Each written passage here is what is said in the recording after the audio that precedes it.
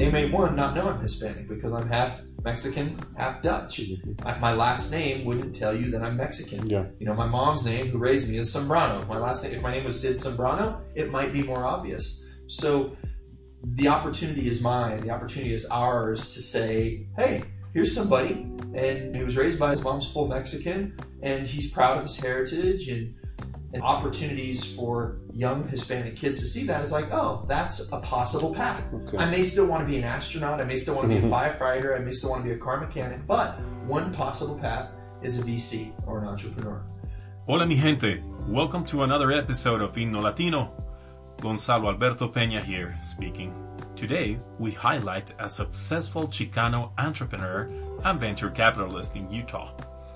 You wouldn't know of his heritage because of his last name, Krommenhoek, but you would know about his Mexican heritage because of his first name. He was named after his grandfather, Sidonio. I mean, it can't get any more Mexican than that. Sid Krommenhoek, as well as his venture capital firm, Album, has been one of the pillars of the local business ecosystem and is quite an example for us. On a brief note, at the time this interview was recorded, the firm hadn't gone through its rebranding process, and we'll be referring to it as Peak. Also, well, you'll hear the sound of me clicking my pen every now and then. Sorry about that. In our first segment, we're going to talk about Sid's origins and how a simple visit to Nogales, Mexico awakened in him the entrepreneurial spirit. Sid is going to teach us also about how to turn failures into successes and how empathy can play a crucial role in entrepreneurship. I hope you like it. This is Himno Latino.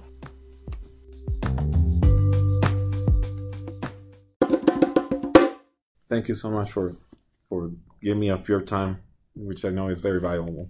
You bet. How did you start in the entrepreneurship path, if you will? Yep. So for me, it was completely accidental. I did not try or think or necessarily want to be an entrepreneur. Growing up, my family emphasized education, and if you were a kid growing up in the 80s and 90s like me, it was become a doctor or a lawyer. Mm-hmm. You are from East LA, am I right? Yeah. Okay. Yeah. So I was born in Whittier, California. My mother was born in LA as well. Her parents are both from Mexico. My grandmother from Jalisco, my grandfather from Chihuahua. And for them, and I was raised by my mother, for our family, it was, his vision was he wanted his kids to go to college, and most of them did. And he, of course, wanted all of his grandchildren. Okay. I was named after my grandfather. He was Sidonio Zambrano. I remember in LA, I remember two things with my grandfather. The Dodgers. He loved the Dodgers. That was the era of Fernando Valenzuela and awesome. Pedro Guerrero. And he also, my grades were important, so he would always want to see my report card. So, again, growing up, it was work really hard, get good grades, put yourself in a position to go to college and make something of yourself. And so I thought I was going to go into medicine. I enjoyed science and I excelled in it. And at the University of Utah and later at BYU, I studied pre-med. But I majored in business because there was a program for African American and Hispanic high achieving students that I did my junior year of high school, called the LEAD, L-E-A-D, Leadership, Education, and Development.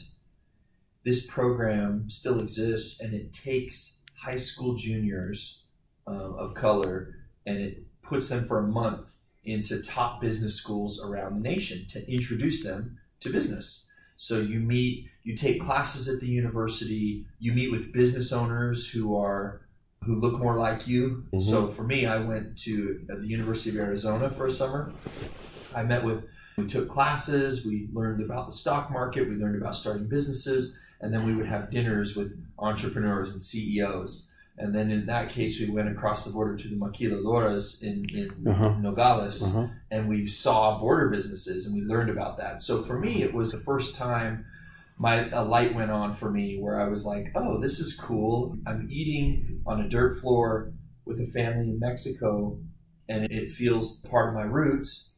So I have that, but then I'm also being introduced to business, and I'm seeing other Hispanics and other people who've been successful. And so for me, it was the first time I was interested, like, oh, this is cool. And so when I was in college, even though I was studying pre-med, I was a business major because I felt like that would be important. I did not know then that business would turn out to be the path that I would find. So that's the background.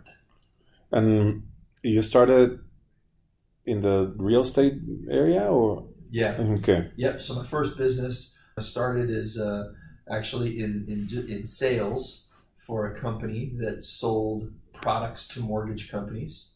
And with time, we built our own sales team, and we contracted to that company.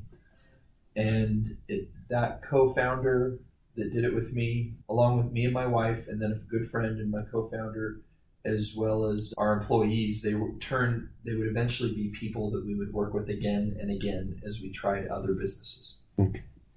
Excellent. And the startup bug, or the VC bug, when did it start for you? I think when we had some success and we made a little bit of money, there was this realization that you didn't have to follow a linear path to find success, business success, specifically to make money. That you could go to college and then go to medical school and then get a residency and then make some money. Or in this case, I was like, I can go, I can work hard, and I can be rewarded immediately for my efforts. And so that ability to create something out of nothing and to not have rules or time that confines your success was intoxicating. I think it was after that point, after our first bit of success, that we wanted to try other things. And the first one was a lot of fun, but it failed. And the next one after that also didn't work out. And the one after that finally worked out. My last startup, Zinch, took a lot of work and effort, and we had good times and bad times, but it worked out. So I think it wasn't like there was a time where I got the bug, but I think once you start on that path, it's hard to give it up. You don't even realize you have the bug. You just find yourself constantly looking for opportunity. And even if you turn over one stone and there's nothing there, you're still interested in turning over the next and the next. How were you able to get over the first two failures? I guess we went in one sense, they weren't failures. So the first business, it was a company called Soft Spot, and we produced furniture in like giant beanbags in China. Okay. And I remember when we chose the name, when we chose the design, when we worked with the factory in China to build it, all the little mistakes, but the satisfaction in Salt Lake of going and pulling up and unloading a container filled with our product. And that was just exhilarating. Now, what we found out was that it was very hard to sell those, that we had to become marketers, and we had a storefront, and it was so much harder than we thought. So it was a success in that seeing the process, seeing what it took to successfully build and market a product, a physical product, was rewarding, and I'm grateful for that. From a business perspective, making money, I only lost money in the grand scheme. Okay. So that was a failure. But I guess from my perspective, we knew going in that failure was an option. We were okay with that. So if you're okay with failure being an option, then you can't lose. And you come out of it that much more knowledgeable and, in one sense, even confident. Okay, the worst that can happen is failure. If you've tasted if you know what failure tastes like, then it's not scary. If you know what it's like to be a little hungry, so to speak, then you're not afraid if you don't find a lot of food. You can get by. Although in the VC world, there's obviously the goal of making money, I take it that wasn't the only or the greatest motivation, but actually the achievement of seeing something to completion from conception into putting into the market, and that in itself, if I understand correctly, made it worthy enough, despite the fact that the original goals were not achieved. Is that why with VC in particular? Yeah. Yeah, so with VC, it came from a chip on my shoulder. So with VC, I remember when, of course, all the times that VCs said no to me. We did have those say yes, but I remember those. But more specifically, I remember raising money from some investors who made life and our startup harder for us. And I remember thinking afterwards, if I'm ever in a position to do this, I'm going to do it better. So getting into venture capital for me was, I've seen what's out there. I've seen what I love. I've seen what I hate. And there's no right or wrong way to do this, but there's a way that I think it should be done. Okay. And there's an approach to entrepreneurs, an approach to how we think of our job and supporting those entrepreneurs that I think is needed, specifically in our state. And so we started it to do that.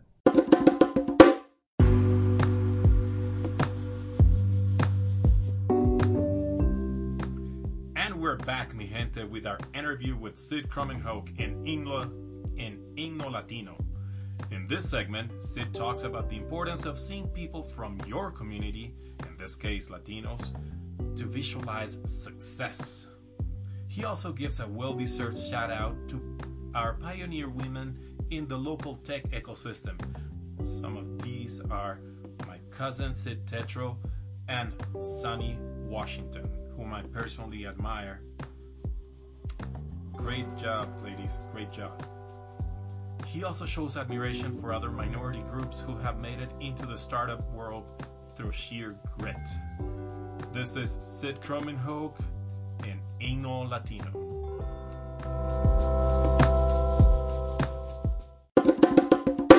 What distinguishes Peak from other VC firms? And then if you'd like to delve a little bit into what is needed from the ecosystem to accept more of our people, minorities into the ecosystem. Yeah. Perfect. So first, what makes Peak different is empathy.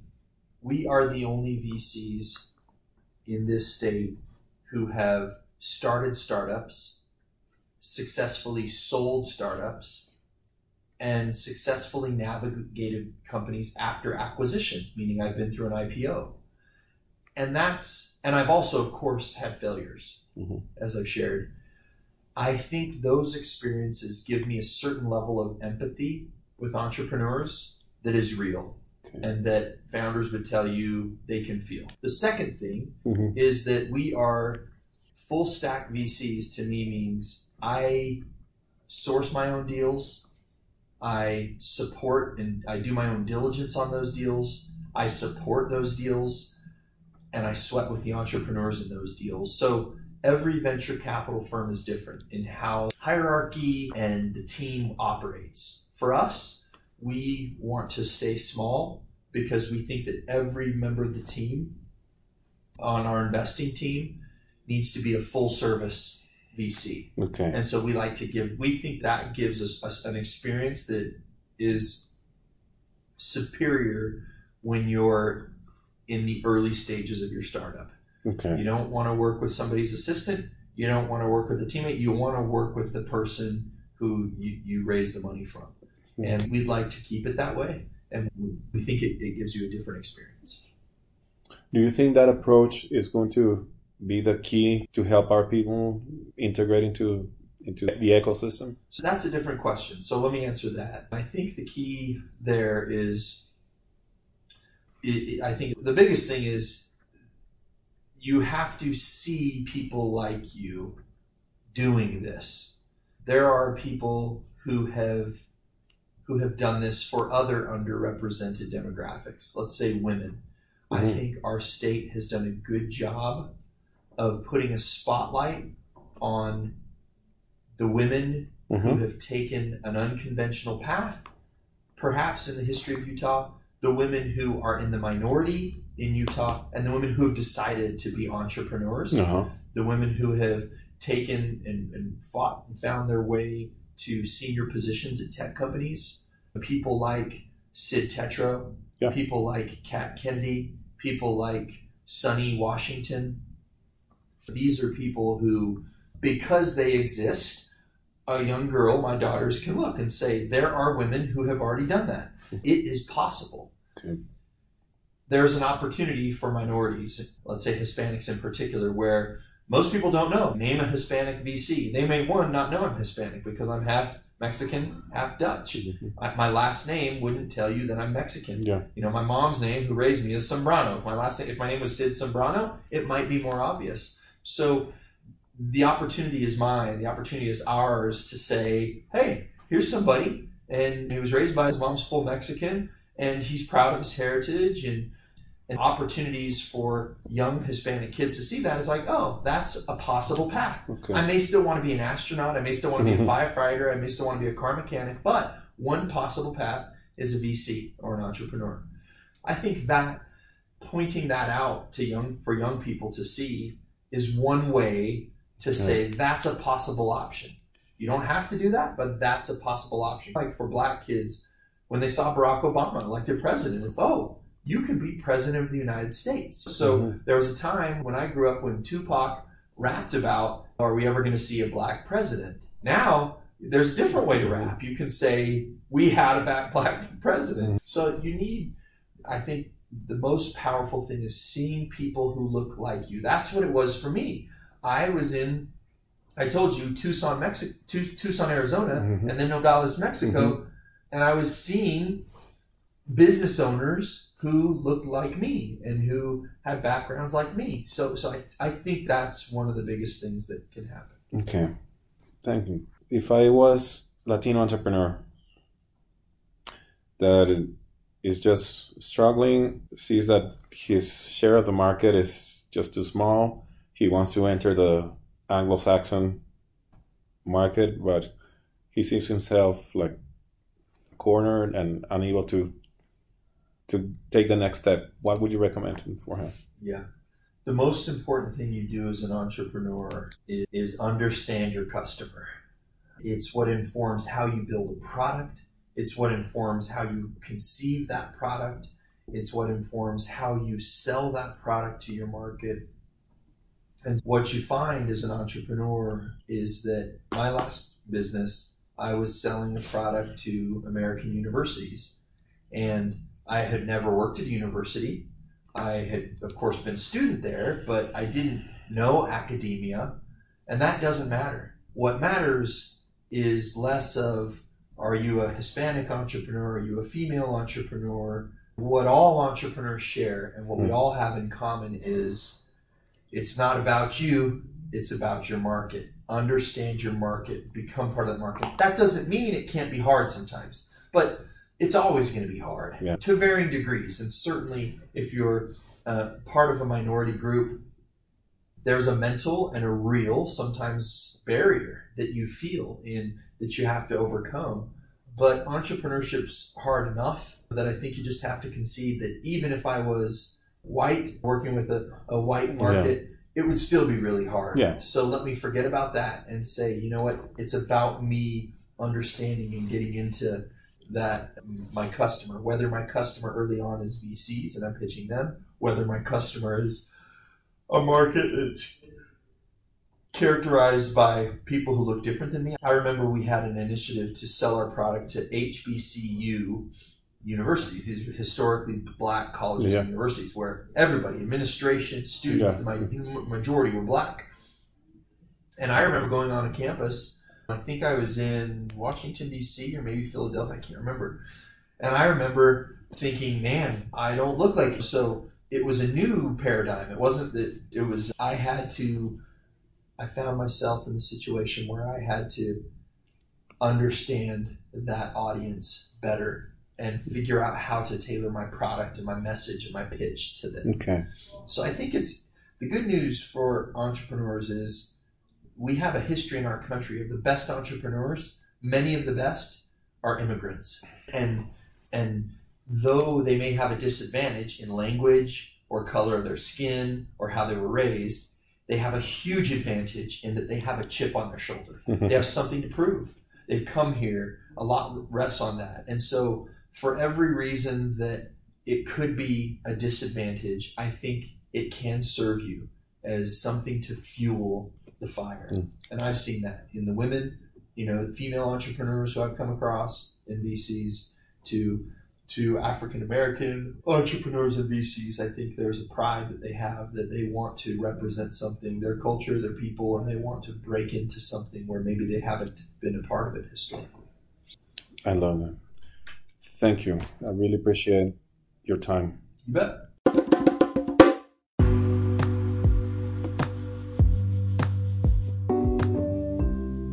Well, folks, that's our episode for today. Some of the lessons I took from my conversation with Sid is the importance of going back to our cultural roots to find purpose and motivation in life.